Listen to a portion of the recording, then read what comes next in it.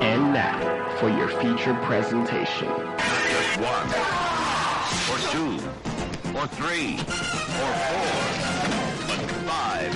Force 5. Welcome to the Force 5 podcast. I am your host, Jason Kleberg, and Force 5 is the show that forces a guest each week to come up with a movie-themed top 5 list, and then we talk about our picks on air. This week, my guest is Wordsworth, a rapper, poet, teacher, and author, the latter of which I didn't even know until we talked today.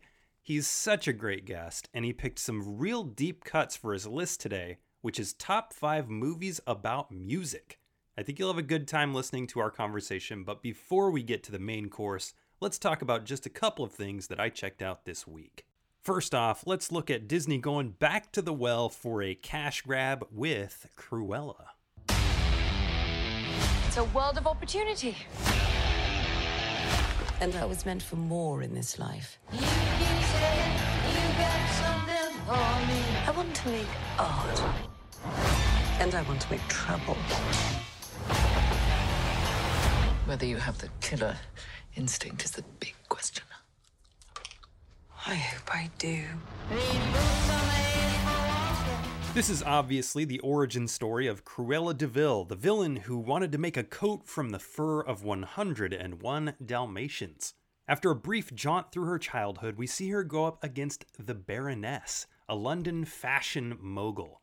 Half 101 Dalmatians, half The Devil Wears Prada. It's Emma versus Emma.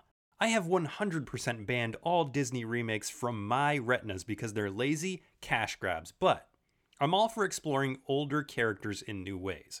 I don't remember anything about the Dalmatian movies. I haven't seen them in probably 30 years, so I don't have any kind of connection with the characters. That being said, I thought that all the characters in this film were pretty great. You get your over-the-top villain in the Baroness, played by Emma Thompson, 2 caring, crafty friends, Wink, the one-eyed chihuahua that's clearly the MVP of the film, and of course, Emma Stone plays Cruella. A role that she nails, but that doesn't have any connection to the source material. More on that later. The camera work here is kinetic. It's very well done. The cinematography is beautiful. The look of each location is stunning. The costume design is excellent with colors that pop incredibly on a good screen, and the soundtrack is one of the best in recent memory with tune after tune. Standouts include Blondie, The Doors, Supertramp, the Ohio Players. You even get 2 from Ike and Tina. The story of Cruella is fairly predictable, and it follows the story of Cruella from when she became an orphan up until she starts working for the Baroness. There aren't many surprises, and the film is way too long, but I don't really have any complaints about the direction that the film goes. That being said, when the film was over, I couldn't see any possible way that this version of Cruella turns into a woman who desires to make a coat out of 101 puppies. I have to assume that this is meant to retcon the Cruella de Vil that everybody grew up with. Overall, Cruella is a solid entry in Disney's plan to shed new light on your favorite Disney villains. It's a gorgeous, skillfully shot movie, and it's an easy way to spend a couple of hours. I feel pretty good about recommending Cruella, especially once it's on the standard Disney Plus and doesn't cost you anything extra over the subscription that you already pay for. For some reason this week, I also decided to go back in time a bit to 1998 to revisit Urban Legend. Last week we discussed folklore. Today we get more specific. This is what we call an urban legend. Contemporary folklore passed on as a true story. Something you might have heard about mixing Pop Rocks and soda. Supposedly, your stomach and your intestines burst. Voila, still alive. Mr. Brooks, please. He's gonna explode! Somebody call 911!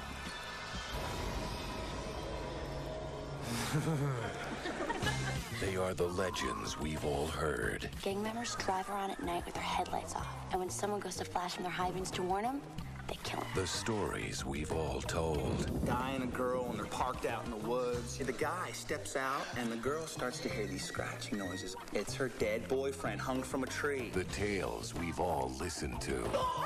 Isn't there another story about a guy with an axe hiding in a woman's back seat? My mom still checks the back seat before getting into a car. But just because it never happened doesn't mean it never will.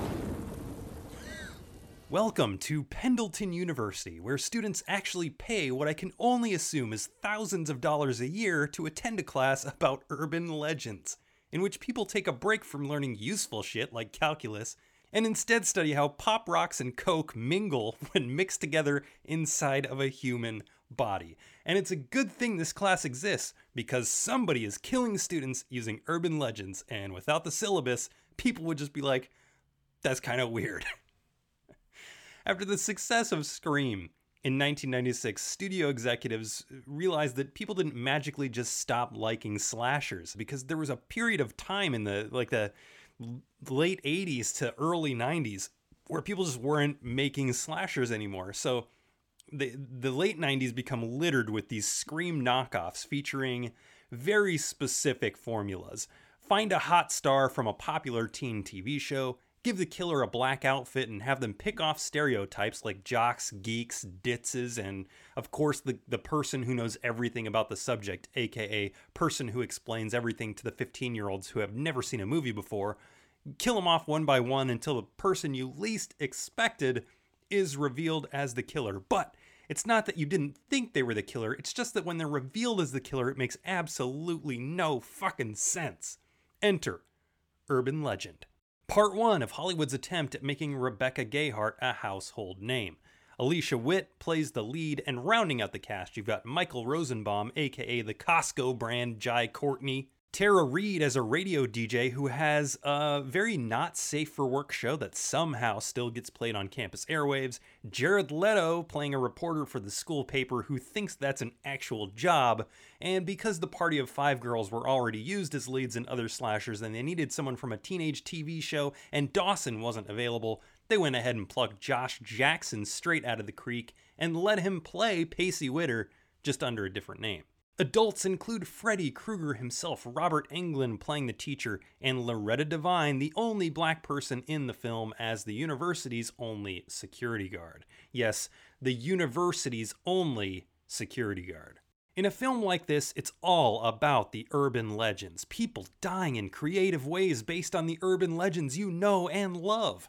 The thing is though, most kids have only heard of like one or two of these things. So when you have a person walking around killing people while wearing a hooded ski jacket in what I can only assume is late August, the kills just seem kind of bizarre and unnecessary. And when you find out who's been killing these people, it's going to seem even more bizarre, because you'll be wondering, how could a person who's all of 90 pounds wet and wearing boots have choked out and then strung someone up a tree high enough that they would literally be hanging over their own car? This movie is dumb from the jump, as the beautiful Mary Elizabeth Winstead forgets that she's almost out of gas because she's singing along to Bonnie Tyler. She stops at a gas station, gets freaked out by the gas station attendant, who apparently can't string together simple words or act like a functioning human being, and then as she leaves, he finally musters up the oxygen to yell, "There's someone in the back seat!" Whew. That somebody then chops Winstead's head off with an axe while she's driving full speed in an SUV while it's raining and dark. So, we're left to assume that this murderer has just been laying down in the backseat for what I imagine would have been a very long time and got sick of hearing Miss Winstead belting out Total Eclipse of the Heart.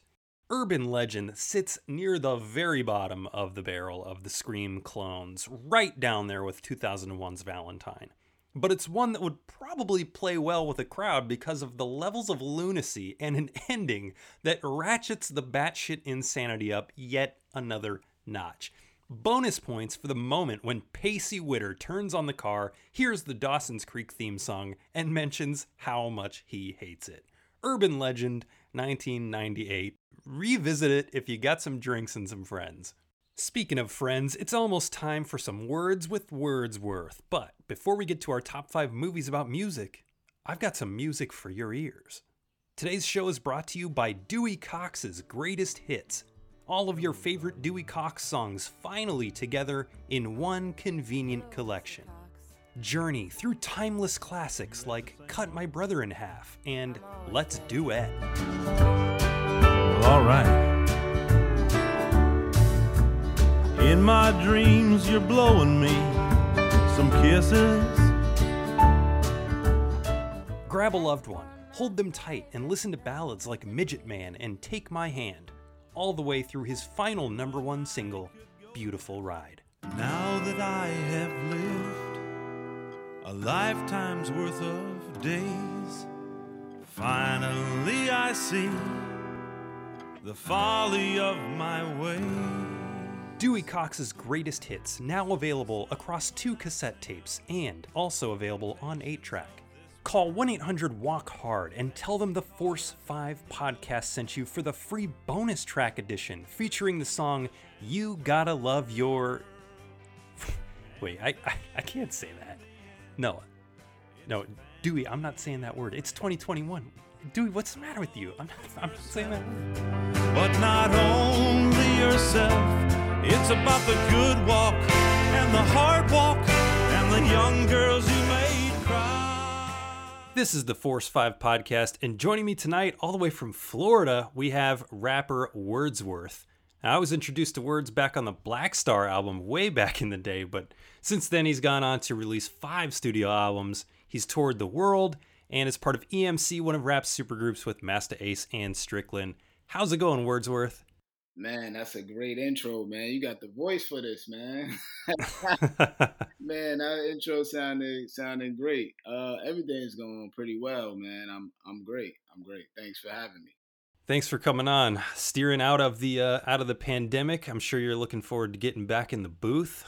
Yeah, I'm actually, I'm a teacher, so I've been in the classroom actually since August, doing the hybrid thing, teaching some kids at home and teaching some kids in the classroom. Now most of them are pretty much back, and then next year we're having all the kids back in the classroom no matter what, because that hybrid situation was kind of a nightmare for a lot of people.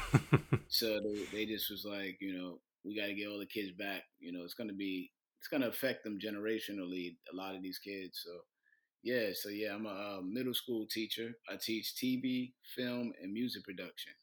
I actually invented the curriculum for it. Oh, yeah? That's awesome. So this is kind of right up your alley then, talking about movies and TV shows. Yeah, man, I'm into it all. What are some of your favorite movies of all time that might not make our list today? Man, Boomerang is one of my favorite movies of all time. Okay, Eddie Murphy. I love Boomerang, man. Endgame. Oh, man. I love watching Claudine. Old 75 from 70s movie, Claudine. That's one of my favorite movies. Okay.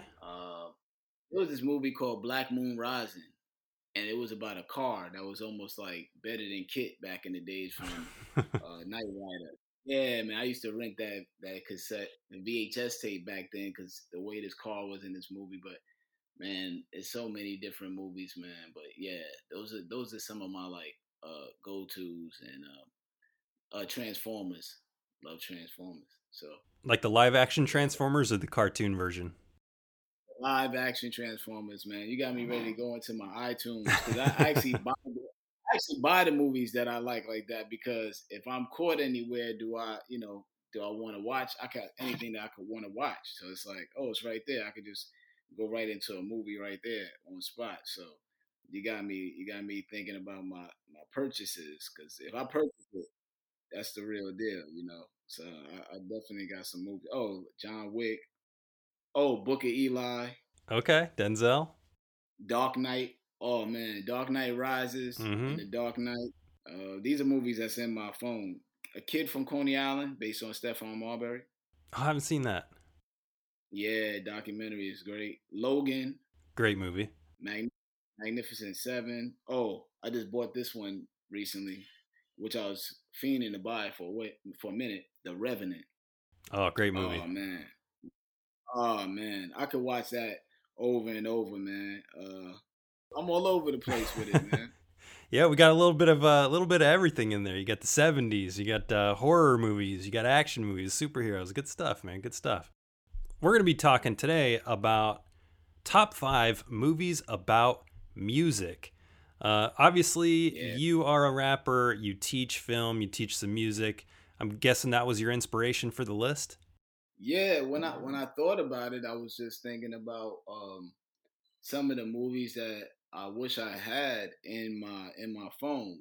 Sure. So then I was like, man, I have these. I either have the Blu-ray or I have the DVD, but I don't have. They don't have necessarily the digital download for.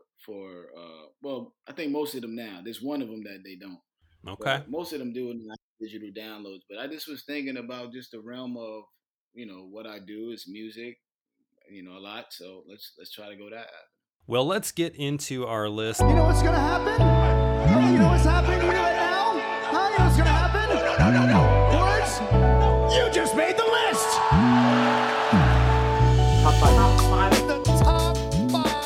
Top 5 movies about music. Wordsworth, what's number 5 on your list? Wow, the order, man. You're killing me with the order. But, it doesn't have to be in any kind of order. I'm just kind of flow through mine. Man. Take the pressure off. But let's listen to number 5. All right. So I'll just start with number 5 anyway. Let's go Beat Street. Little brother Lee's gonna need a little luck. He's a breakdance spinner, contest winner, but just like the rest, he's looking for a break on Beat Street. Beat Street! If you don't know what hip-hop is about, then stop, look, and listen and check this out. Beat Street. Beat Street. Beat Street. Beat Street. Beat Street, dealt with a lot of MCing, and it's like one of those hardcore hip-hop movies that dealt with graffiti. It dealt with like almost every aspect of it. It had Dougie Fresh beatboxing in there.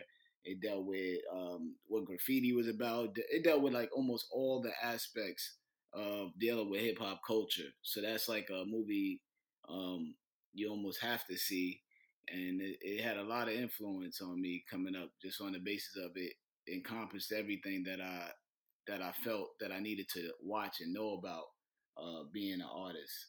As far as being an MC and being into the hip hop culture, Beat Street was one of those movies. Like originally you're from New York, right? Yeah, I'm from Brooklyn. So, and when that came out, that was like a staple. Like everybody went to the movie theater to see Beat Street. Yeah. And then even at the end is so the ending when they're rapping at the end of the movie, you get to see Dougie Fresh. That's the first time I ever seen Dougie Fresh. Oh wow. Yeah, and as far as like, I think it's the first time I saw what he looked like in that movie. But it just attacked a lot of stuff, and it had drama to it. Loved it. Loved Beat Street. That's a good pick. If you're listening and you're a hip hop fan and you want a little bit more about like the origins of hip hop, this is a really good place to start. Came out in the early 80s, 1983, 1984, somewhere around there. I was probably like 10 right around then. I was probably like 10, so like as far as being impressionable right there. And then, the storyline, the plot was good, it got drama in it, got some fun stuff in there. So, yeah, that definitely was one of mine. That's a deep cut. That's one that I didn't even think about when I was coming up with this list, although I haven't seen it in probably 20 years. That's another one that I saw like straight on VHS. I don't think I've seen it since then. I'll go with my newest one for number 5, and this is a group that I was exposed to as a young kid and loved their music back then, and then when this came out, it was one of these perfect movies that just encapsulated everything I loved about NWA, and that's Straight Outta Compton from 2015. Cruising down the street in my 6'4". Hey, that was dope, eh? You're listening to Compton's very own Ice Cube, Eazy-E, and Dr. Dre. I gotta tell you, you are witnessing history. People are scared of you guys. You have a unique voice. The world needs to hear it. They want NWA? Let's give them NWA. Straight out of Compton, crazy motherfucker named Ice Cube. This is only the tip of the iceberg, gentlemen. What's going on? What do you have in that bag? Are you kidding me? You can't take that in the bus. When I'm called off, I got a sawed off. Squeeze the trigger, your body's all hard off. Yeah, I was going to put that on my list, man. That's actually in my iTunes purchases. Nice. Nice. That's in my purchases, man. I got that in there. So, man, I didn't mention it because I didn't want it to kind of start the list already, Oh, well, good. I'm glad I get a chance to talk about it. If you've never seen Straight Outta Compton, it covers the beginnings of NWA from their formation all the way through Eazy-E's death. It has tons of iconic moments like the Jerry Heller stuff, the split of Ice Cube, which led to one of the best diss tracks of all time, No Vaseline. It deals with Eazy-E and Dr. Dre's feud. You got Snoop Dogg coming in. This whole West Coast hip hop gangster rap environment that came out of the NWA. It's got a great cast.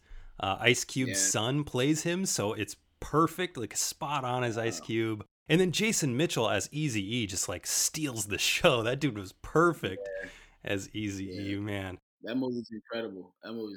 It is. It's so good. It's really well written, very well directed, has some just fantastic moments. I know that it gets some flack because there's like some inaccuracies because Dr. Dre was a producer, so it didn't really like go into all of his stuff, but I don't care. I watched this thing in the theater, and when they performed Straight Outta Compton in the movie, I had tears welling up in my eyes because it was just so perfect. Like everything that I remembered from when I was younger. What a great movie. That's a great movie. Did F. Gary Gray do that movie? F. Gary Gray, yep, who was reunited with Ice Cube, directing Ice Cube's son as Ice Cube when he originally directed Friday back in like '94 with Ice Cube.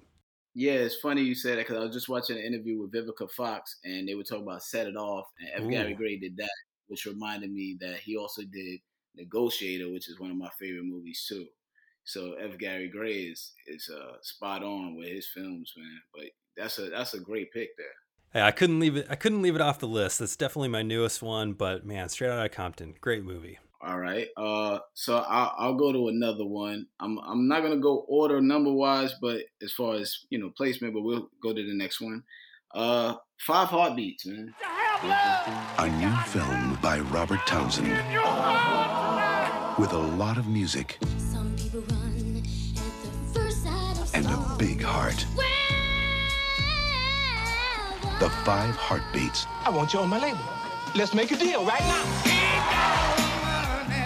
We're gonna go and record our first single. And I want a gold record. I saw it on the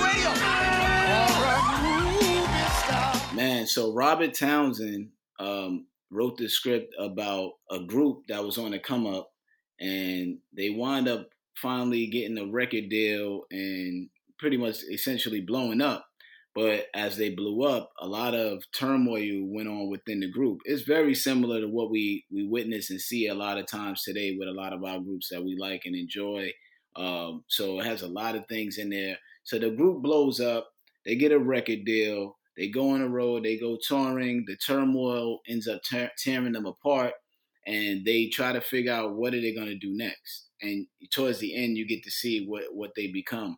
It actually didn't do well in the box office, and then it came out on VHS and things like that, and it became a cult classic.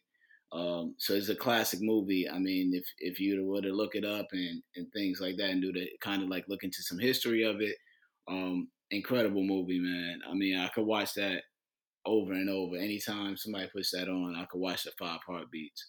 Wow. Well, this is one of the reasons why I do this show, because I get to learn about all kinds of really great movies that I've never heard of, and this one is getting right on my watch list. I got to check this out. Yeah. I think Robert Townsend is actually doing it may have come out already, but he's doing a behind the scenes. I believe he has footage based on it as well. And it's just one of those movies that you watch if you kind of want to get some insight on how the industry is and how they would treat, like the record label would treat artists and things like that. And also, man, there's some scenes in there that are just eye-opening to how the industry was and still is in some regards. But it's definitely a great movie to watch because it gives you the before. It gives you the before, then it gives you the middle, and then it gives you the after when they're older. So it's great. Man, deep cut. You coming with the heat tonight, Wordsworth. I got to tell you. Man, I got so many on this list, man. I'm up here. You got me under pressure over here. That's what you got me. I looked it up. Looks like the documentary you were talking about is called Making the 5 Heartbeats, and it came out in 2018. Okay, yeah, because he actually was on the Breakfast Club promoting it at that time. Okay. So I hadn't had a chance to check out the documentary for it. So that'll be something I'll check actually probably in the next few weeks once I get on my little break and I can like sit there and just kind of absorb some things that I haven't seen or things I should see. All right. That's the 5 Heartbeats from 1991. Great pick. Okay. This next one for me is going to be kind of a surprise to a lot of people. And I think this movie is disrespected unfairly, but I'm going to slot it here at number 4 because I think it has a lot of parallels to the Five Heartbeats, the way that you described it. And it's from 2001. It's called Josie and the Pussycats. They were 3 small-town girls with big-time dreams. Who's a rock star? I am. Who wanted to share their music with the world. We can't sit around here waiting for it to happen. We are musicians. We should be out there playing music. We do play. Nobody believed in them. You know, you suck. But they believed in themselves. We're special. Yeah, special ed. Now, in a world of tough competition, And that is so sad. fate is giving the Pussycats the chance of a lifetime. We'd love for you to sign with Mega Records. How am I gonna pull this off? I'm a girl from Riverdale. I'm not a rock star. You gotta believe in yourself. Give us some insight on that. They were a cartoon in the early 70s, I think 1970 to 1973, based on a band from Archie Comics. It's about this all-female band called Josie and the Pussycats, and it tells a very similar story to things that we've heard before, including the Five Heartbeats, where this band kind of rises up from nothing, becomes super popular, and because of their popularity, their friendship is tested throughout the group. The formula is nothing new, you've seen it a million times before, but the leads here are great. You've got Rachel Lee Cook, who at the time I had like a huge crush on her, Tara Reid, and then Rosario Dawson in an early role as well. Oh, yes, I've seen that because of Rosario Dawson. Yeah. Yeah. I used to have a crush on Rosario Dawson when I was young. Got you. The cool thing about Josie and the Pussycats is the way that it uses satire. The entire movie is like lampooning the music industry, and it's really clever as the girls in the band start finding out that their label is only using them to sell trends and products through their music. It's really self-aware, and critics hated this movie, and I think that they hated it because it was ahead of its time. They didn't realize what they had here, and over time, just like the Five Heartbeats, it's grown in this cult following because people now understand what it was. They just didn't know how to sell this. Like, the studio didn't know how to sell the movie. They marketed it to little kids, and it's a good teen movie. It also really predicted like the death of the boy band and the rise of pop punk, which definitely happened in the early 2000s. So Josie and the Pussycats, revisit it. I think it's going to be well worth your time. And if you got a teenager in the house, they're going to like it because the music's good. I think the actual soundtrack went gold, but it's got really great performances, and I think it's underrated. So Josie and the Pussycats, 2001. That's my number 4. The next one I'm going to go to, man, this list is going by kind of fast. I'm going to go to Crush Groove. The story. It's a lot of screaming and noise. It's not music. We're selling records we don't even have. I want parents to turn this music off, all right? The sound.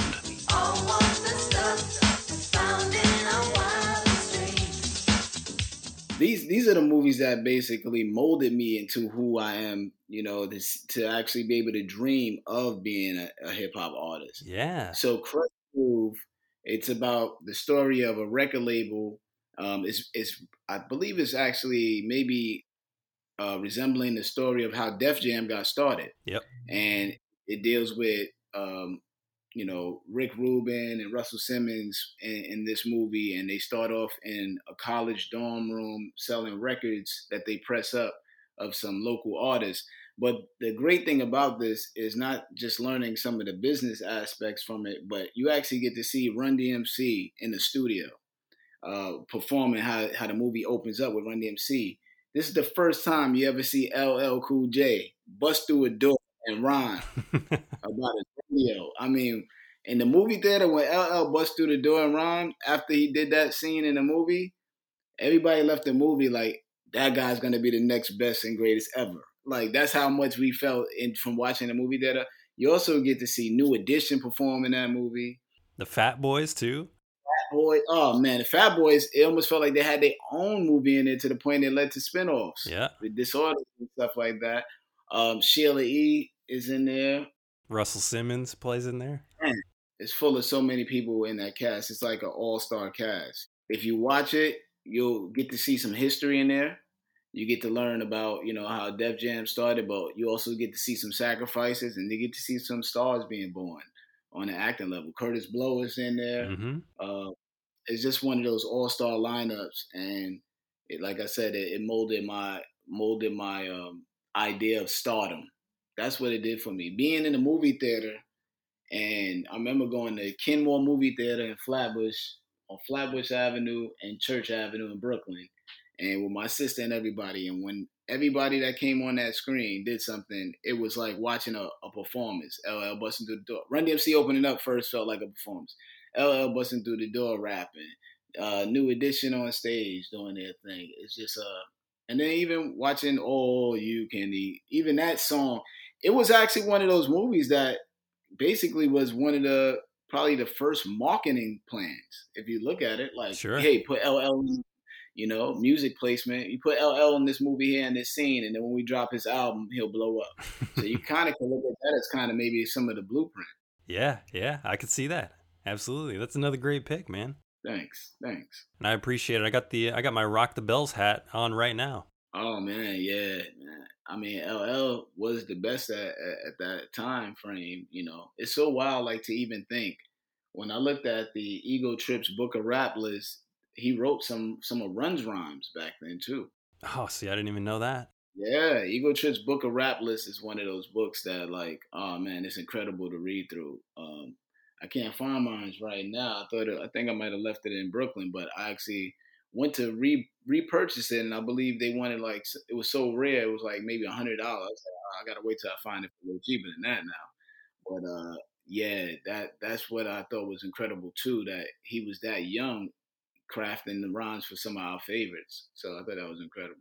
All right, another deep cut from you, and another great piece of history. Like you said, so many great rappers in here just doing their thing, and they get time to shine. It's almost like you get to see little concerts in there, which is fun. Yeah, another movie, but this isn't one of my picks. But back then, we used to be able to do those movies. Mm-hmm. You know, that's the other thing, right? We haven't been able to get a hip hop movie with all these hip hop artists and icons in there no more. It's like nobody gets along to do those movies. But even back then, for those that don't know, there's a movie called Who's the Man?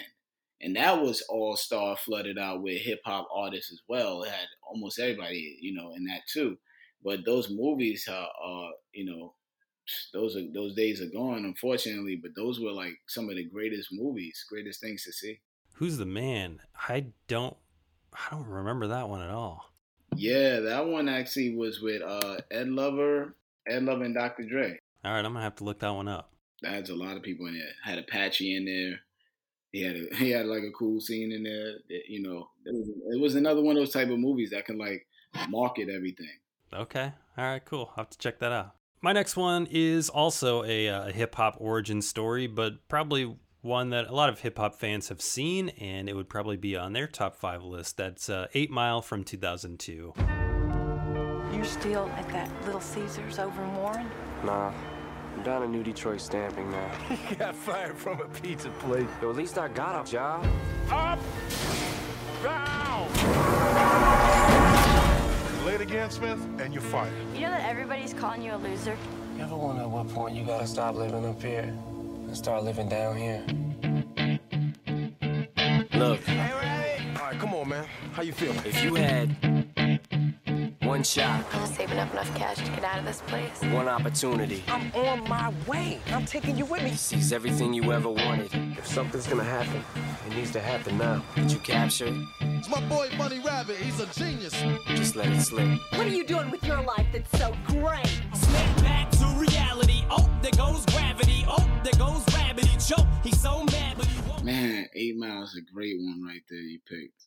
Man. It is, and this is a good movie for even if you don't like rap music. 8 Mile is a great movie. It's semi-autobiographical account of Eminem's journey to be discovered and be a rapper in a world where he didn't feel welcome. Starts with his battle rap stages near his home on 8 Mile Road in Detroit, and that's why it's called 8 Mile. I mean, I gotta say, one of the worst rap names in movie history is B-Rabbit. Oh yeah. I just hate that name, but Eminem did a really good job in this film. I know I was an Eminem fan when this movie came out. I was kind of worried because you play yourself in a movie. Yeah. You know, he's not an actor, but he did a really great job in this. Like I said, it's not easy to play yourself sometimes. I don't know if you remember that movie Cool as Ice with Vanilla Ice. That one didn't end up well. But yeah. Eminem did a great job. He also showed some vulnerability here, which was a really interesting juxtaposition, seeing as up to that point, all we've heard were his lyrics on the Slim Shady LP and the Marshall Mathers LP, which were like insane levels of lyricism, but also not really any vulnerability other than, you know, well, if you want to go listen to Eminem albums, you'll know what he's saying on there. Eminem is very down to earth when you meet him. I think, you know, he may be a little guarded because, of course, how big he is, he has to deal with more than the people he may know. But yeah, it reminds, because me, him, Thurston Howell, and Quest the Mad Lad, and Juice, we were all on a Rap Olympics team together too. Oh, no kidding. Then. Yeah, we all. So in Eminem's autobiography, there's a picture of all of us together on that journey. Yeah, so it's in his autobiography, all of us sitting there just like during that time taking a picture. So Thurston Howell III, can't forget him too. We were all in Rap Olympics team. Wow. So yeah, so I've any encounters that I've seen, or like if it's heard music or whatever, he's always been the same person, you know, no matter what. But of course, like I said, when you got to deal with being so large, it just opens up. Everybody thinks they know you. You know what I'm saying? Sure. But yeah, the Rap Olympics, man, it was one of those teams that it was just, we would put together. It was pretty much undeniable, you know? So yeah. So it's good seeing the journey, because it's like him playing himself in there. I think after being successful with your music, you gain that confidence that you can do it, you know, but not everybody. Yeah. And not only Eminem, but you had a great supporting cast in there too. Kim Basinger plays his mom. Brittany Murphy plays his girlfriend. Exhibit's in there. At Papa Doc, you got Anthony Mackie, Falcon himself. So if you want to see, if you just saw like Falcon and Winter Soldier, you want to see an early role from Anthony Mackie. This is a good one. Mekhi Phifer playing Proof. Yep, Mekhi Phifer. I'm sure that everybody's heard the soundtrack. I mean, it was everywhere. A great soundtrack. The battle raps in this are really, really fun. I remember when the DVD came out, I bought the DVD and they had like the DVD extras. I remember, you remember that scene. It's like hundreds of people stuffed into this really tight area. Yeah. And he couldn't really talk because he had to save his voice. I believe that's one of those scenes. Yeah. He's trying to not.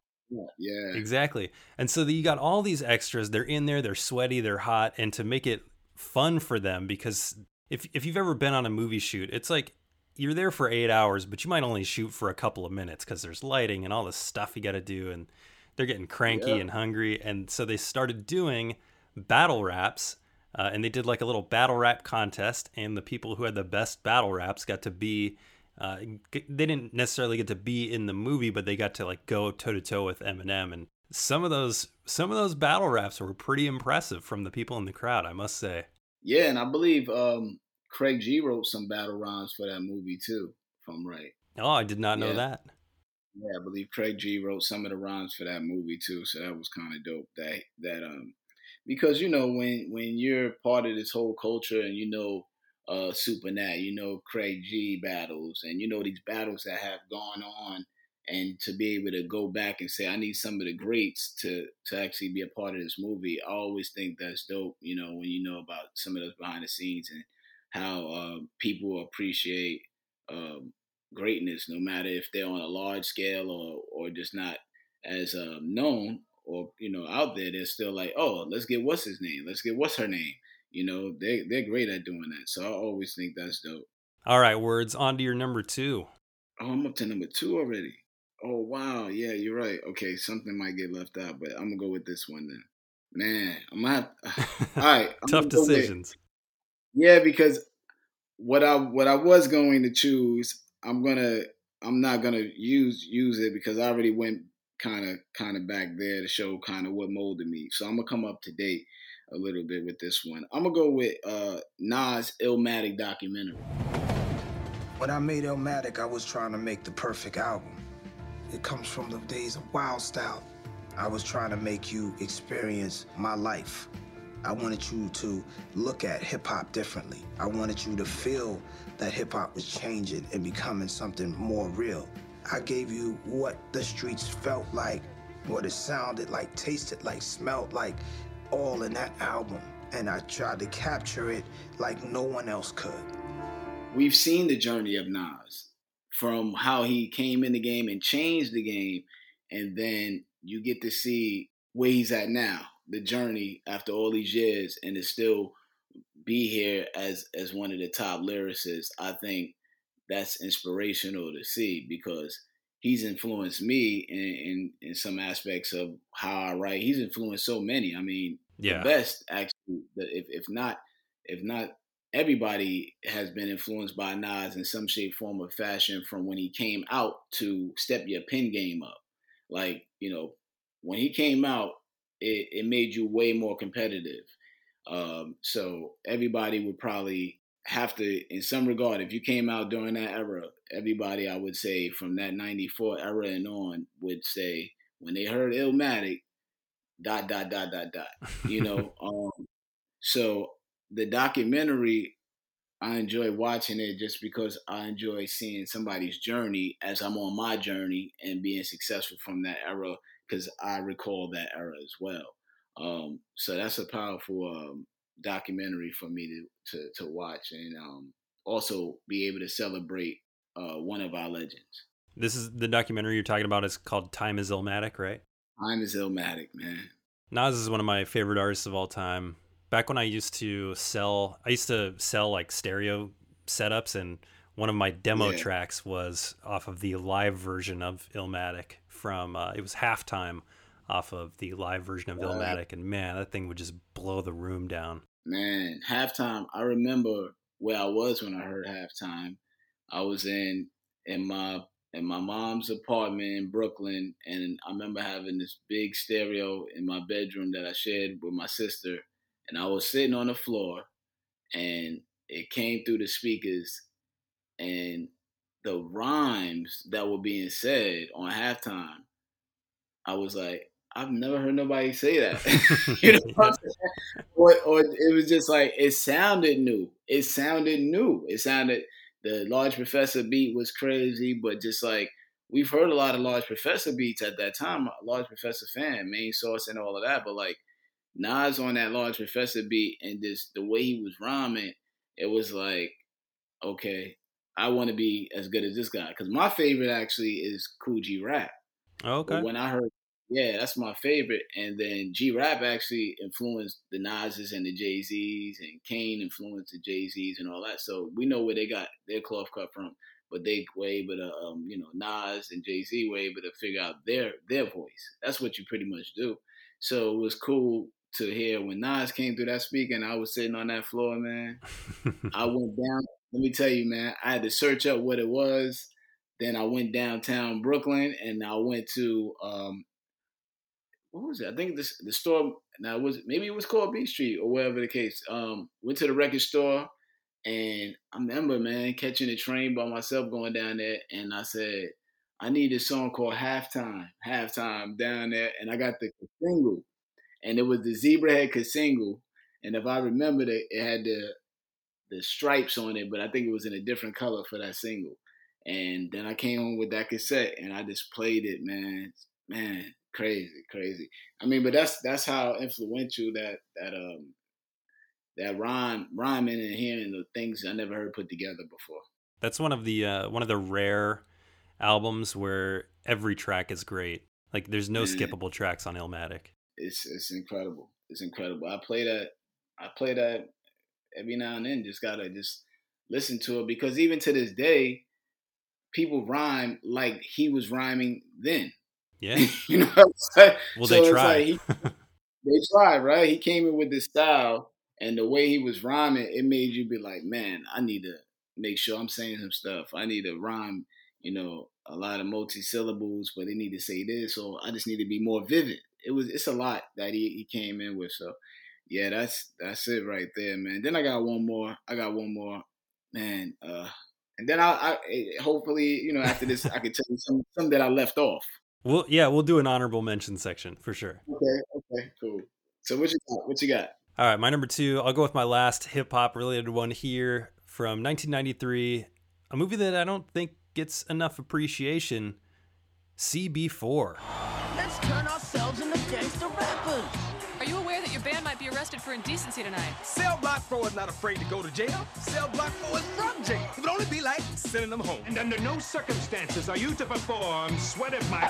God, I just love that I don't give a damn hip-hop attitude. It's so real. You brothers have created something so nasty. You had the concert, you died. Now, CB4 is one of the hottest hip-hop groups to come on the scene in a very, very long time. Straight out of low cash, a crazy young brother named Gusto. Oh man, that's hilarious. Man, CB4, one of my favorite Chris Rock performances. Wow, CB4, that's a great one too there. Chris Rock plays a guy named Albert, and he is an aspiring rapper. He's a suburban kid, but he sees all these gangster rappers on TV, and he decides with 2 of his friends that they're going to become this gangster rap group called CB4. And they pick some rap names. Rock goes under MC Gusto for reasons that you'll have to watch the movie to figure out. His friend is Dead Mike. And I mentioned B-Rabbit was one of the worst rap names in movie history. I think that the next guy had one of the best rap names in movie history, Stab Master Arson. Just a great name. Oh, man. They have a feud with a local crime boss. There's an overzealous promoter in there. But again, just like Josie and the Pussycats, this is a satire. And it's a satire of the masculinity and the vibe from early 90s hip-hop. There's nowhere in the movie where it's more apparent than when they go to meet with the label that they're going to sign with. I want you to sign with us, and you want to sign with us. And we want you to want to sign with us. Now, let me ask you guys a couple of questions. Do you cuss on your records? Yeah. Do you defile women with your lyrics? Yeah. Mm-hmm. Do you, fondle your genitalia on stage? Yeah. Whenever possible. Do you glorify violence or advocate the use of guns as a way of solving civil disputes? Okay, final question. Do you guys respect anything at all? Not a goddamn thing. You got a deal. Yeah. Welcome to the family. Trust Us Productions. It's also got great cameos. You got Ice Cube, Ice-T, Eazy-E's in there, Flavor Flav, Shaq, back when he was trying to rap, and Halle Berry as well. Man, it's so wild because it's almost fitting when you think of like the whole Tekashi thing. It's almost like, you know, true. Man, it's almost similar if you True. think about it. But it's like, you know, way before, hey, this is what we can do. This couldn't work. And then it actually did work, and to a higher level out here now. But yeah, it's kind of wild now that you brought that up. It has me thinking about the similarities that's there. And now I have to rewatch that. So I'm writing these down because I'm like, man, I got to rewatch CB4 as an older person now, you know, just to kind of, because I've learned and seen other experiences now. So to look at it differently, but there's also a lot of things in it. And I'm like, wow, that's similar to what's going on. There is the Blu-ray's coming out soon. I looked it up when I was coming up with my list, and I only have the DVD, so I went to see if there was a Blu-ray, and it's coming soon. Yeah, that's a good one, man. I'll go. I got one. I got one. This one right here is called "Fade to Black" with Jay-Z. Like I said, when you're making your last album, you know, you want everything to be perfect. In order for everything to be perfect, everybody has to be focused. You don't know how hard it is to get everybody on the same page at the same time for one thing. When I went to go see this in the movie theater, I actually, man, it felt like a concert, like unbelievable, you know? Like me, I went with Mr. Walt from the Beatminerz. me, him, and his son went. Man, we were in there when it was like, put your lights and your cell phones in the air, and he's in there. He's performing at Madison Square Garden. Yeah, we were in the theater with our phones in the air. You know, like we were so hyped. I mean, like when it begins with Michael Buffer and he comes on stage, that introduction is just incredible. And then how the stage, I can watch that and I feel like I'm really in a concert with that, man. I can watch that anytime. And then I love watching that with the surround sound. Like, if you had the nice surround sound in that movie, it's incredible, man. So Fade to Black is a live concert of Jay-Z. It was supposed to be like his farewell to the industry because, you know, that Black album was supposed to be the last album. So it's supposed to be his last concert. As we know, he's done like numerous albums after that. But it has a lot of backstage guests. It just basically also shows him making the album too, which is incredible. The journey of it, seeing him work with Rick Rubin and seeing how he came up with 99 Problems and things like that. So yeah, that's one of my favorite movies. And then also seeing him when he made the Lucifer record, which I thought was a dope scene because it showed how come Jay-Z, to me, Jay-Z is the GOAT, but it showed me why he's the GOAT is because he collaborates and writes songs together. So Pharrell says, "Here, here's a beat." He comes with an idea. Kanye has a hook. Jay-Z goes to say the hook. He doesn't deny if the hook is. He's not prideful on I didn't come up with the hook. I can't do that hook. He's like, that hook's fire. I'm going to go say the hook and I'll write the verses. So showing Jay-Z smarts as far as creating music and collaborating with other artists and alongst the journey, I think is incredible. And, you know, so that's one of my favorite movies that I could watch all the time just to be excited and appreciative of lyrics, the process. That's where it is, you know. Good pick. I'm so happy you put this on here. Jay-Z is my favorite rapper of all time, and this is an awesome documentary to watch. But I've seen Jay-Z live 3 times now. The Black Album is one of my favorite albums it's probably my favorite album of all time. I didn't think about documentaries when I was making this list, but if we ever did top 5 music documentaries, this is my number 1 for sure. It's just a powerful movie to watch. Just overall, if you're looking to be a MC, there's people that are dope, right? That can rhyme, like, you know what I'm saying? Like, but sometimes being an artist such as myself, I feel I can rap with the best of them, but I've never had necessarily the opportunity to do a Madison Square Garden. So for me, I think what's so dope about it is seeing a lyricist that's respected get the crowd that he deserves to say lyrics that you should respect and listen to. Because there could be artists out there that I'm like, they're successful, they sell out arenas, but they're not necessarily saying anything that's actually going to alter the world or maybe necessarily inspire other great writers and lyricists to think about things like that. So I just like the fact that an artist of his caliber and his stature and his cleverness and wittiness and the essence of what it is to write a dope rhyme and put a song together got the audience he deserves. And he is so good on stage. Like, even now, I mean, he's been doing this for so long. He's one of the richest rappers alive, and he still gets on stage. It's almost like he's as hungry as it's his first show. He just, like, tears it up. Worthy of a number 1 spot, that's for sure. Yeah. All right, grand finale for me. My number 1, I looked through, I'm a media collector as well. I looked through my big wall of Blu-rays, and one of them just popped out to me. Had to be my number 1. Favorite movie about music of all time from 2014, Whiplash.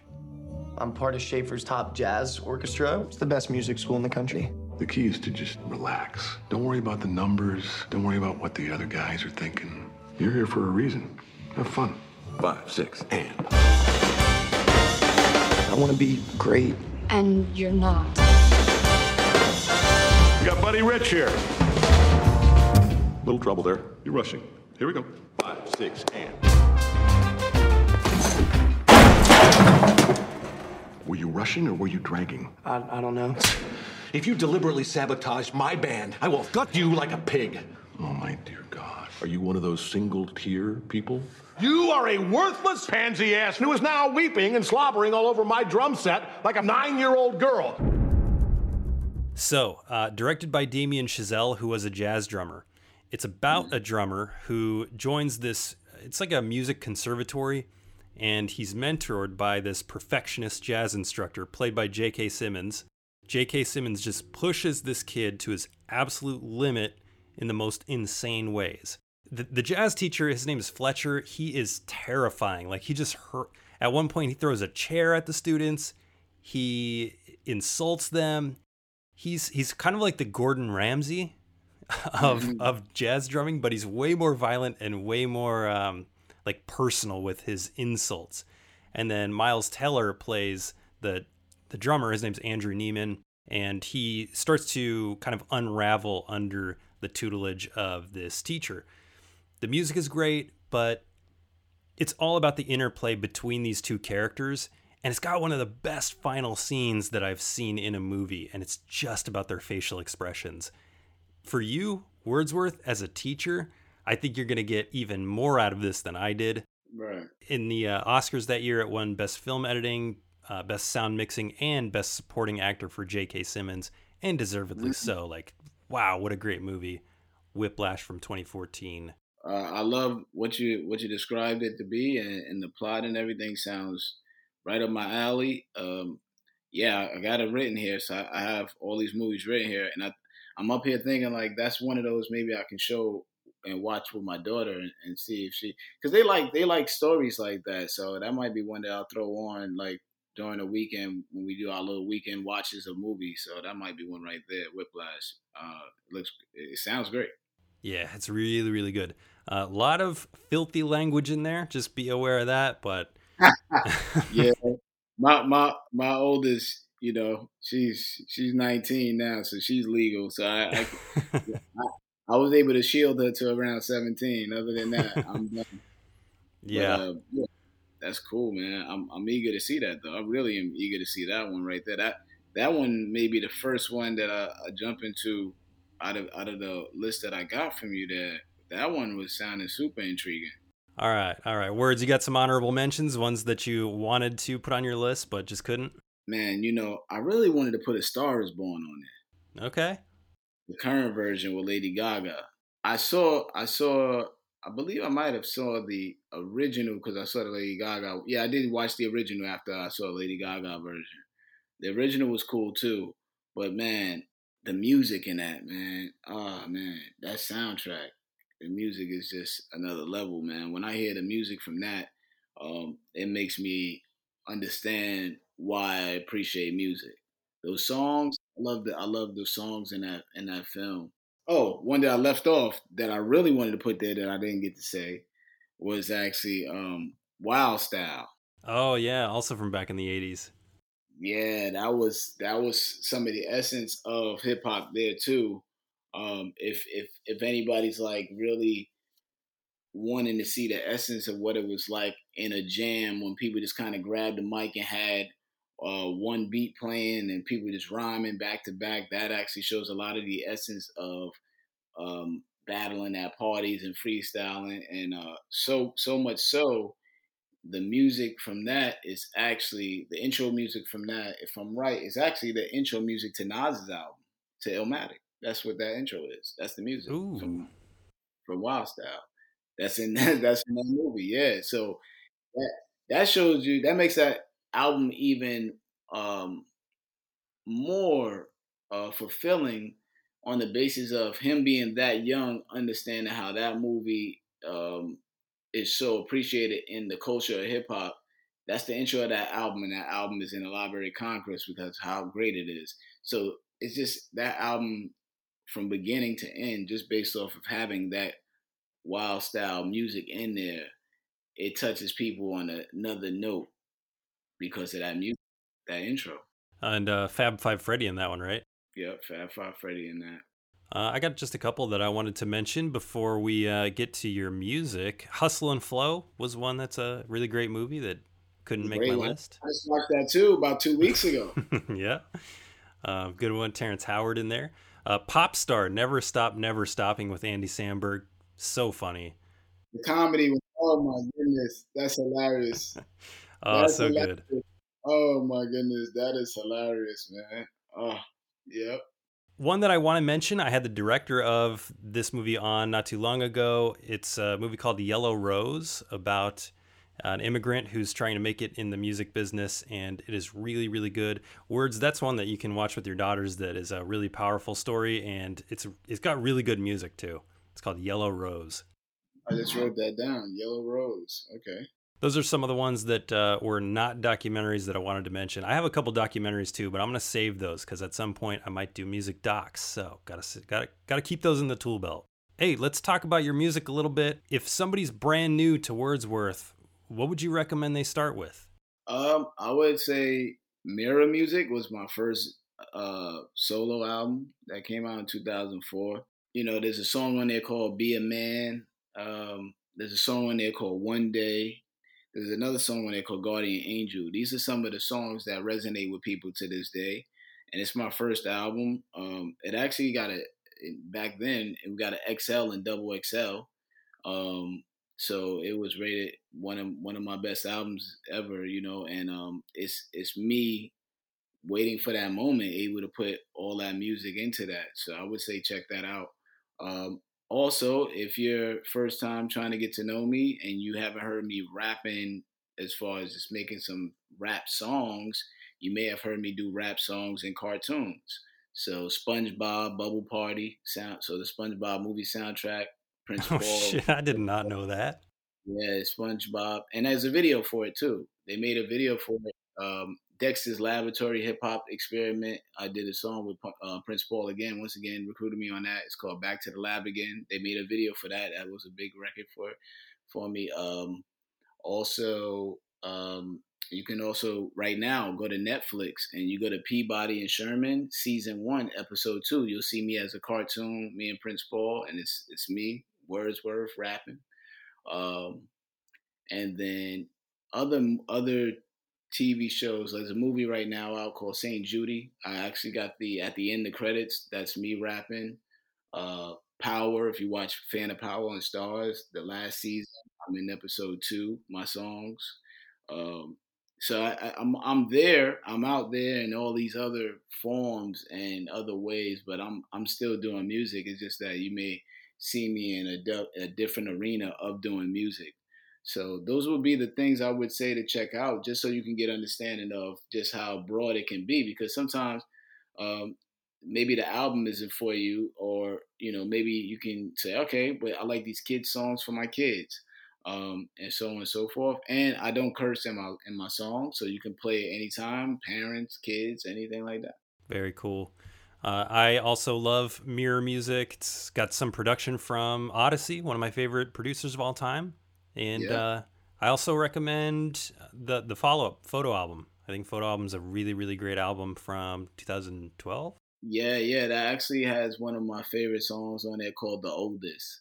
If you follow me, I'm not afraid to try different flows and cadences and things like that, you know, and that's one of those things. It's a different flow, it's a different feel, but that's one of my favorite songs I've ever done.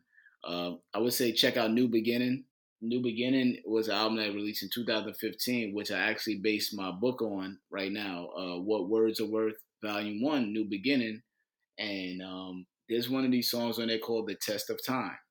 And that's one of my favorite songs that I try to tell people to play it for their parents, their girlfriends, anybody in a relationship, just the grandparents, just to kind of let them hear that journey of love. Yeah, the book is out right now, New Beginning, What Words Were, Volume 1, based on that album. I did not know you had a book, so I gotta go search that out. Yeah. You're on here making me spend money, man. Yeah, that book dropped last year, July, and it actually made it to Amazon's top 10 new poetry releases. Congratulations. Thanks. But that book is behind the scenes of it's the entire album, and I break down the entire album, all the lyrics. Every 4 bars, I give you a reason why I wrote those 4 lines and why I feel they're important. I feel like doing these interviews, why they're important for me is you hear me 16 bars, you don't know what my mindset is like and what I sound like to talk regularly. So sure. when you read the book, you actually get to understand how I sound from a narrative point of view, as opposed to just rhyming. And 16 bars doesn't allow me to elaborate on each line and what made me think of it. In this book, you get to see why I thought of that, how I feel about this, what's going on in the world.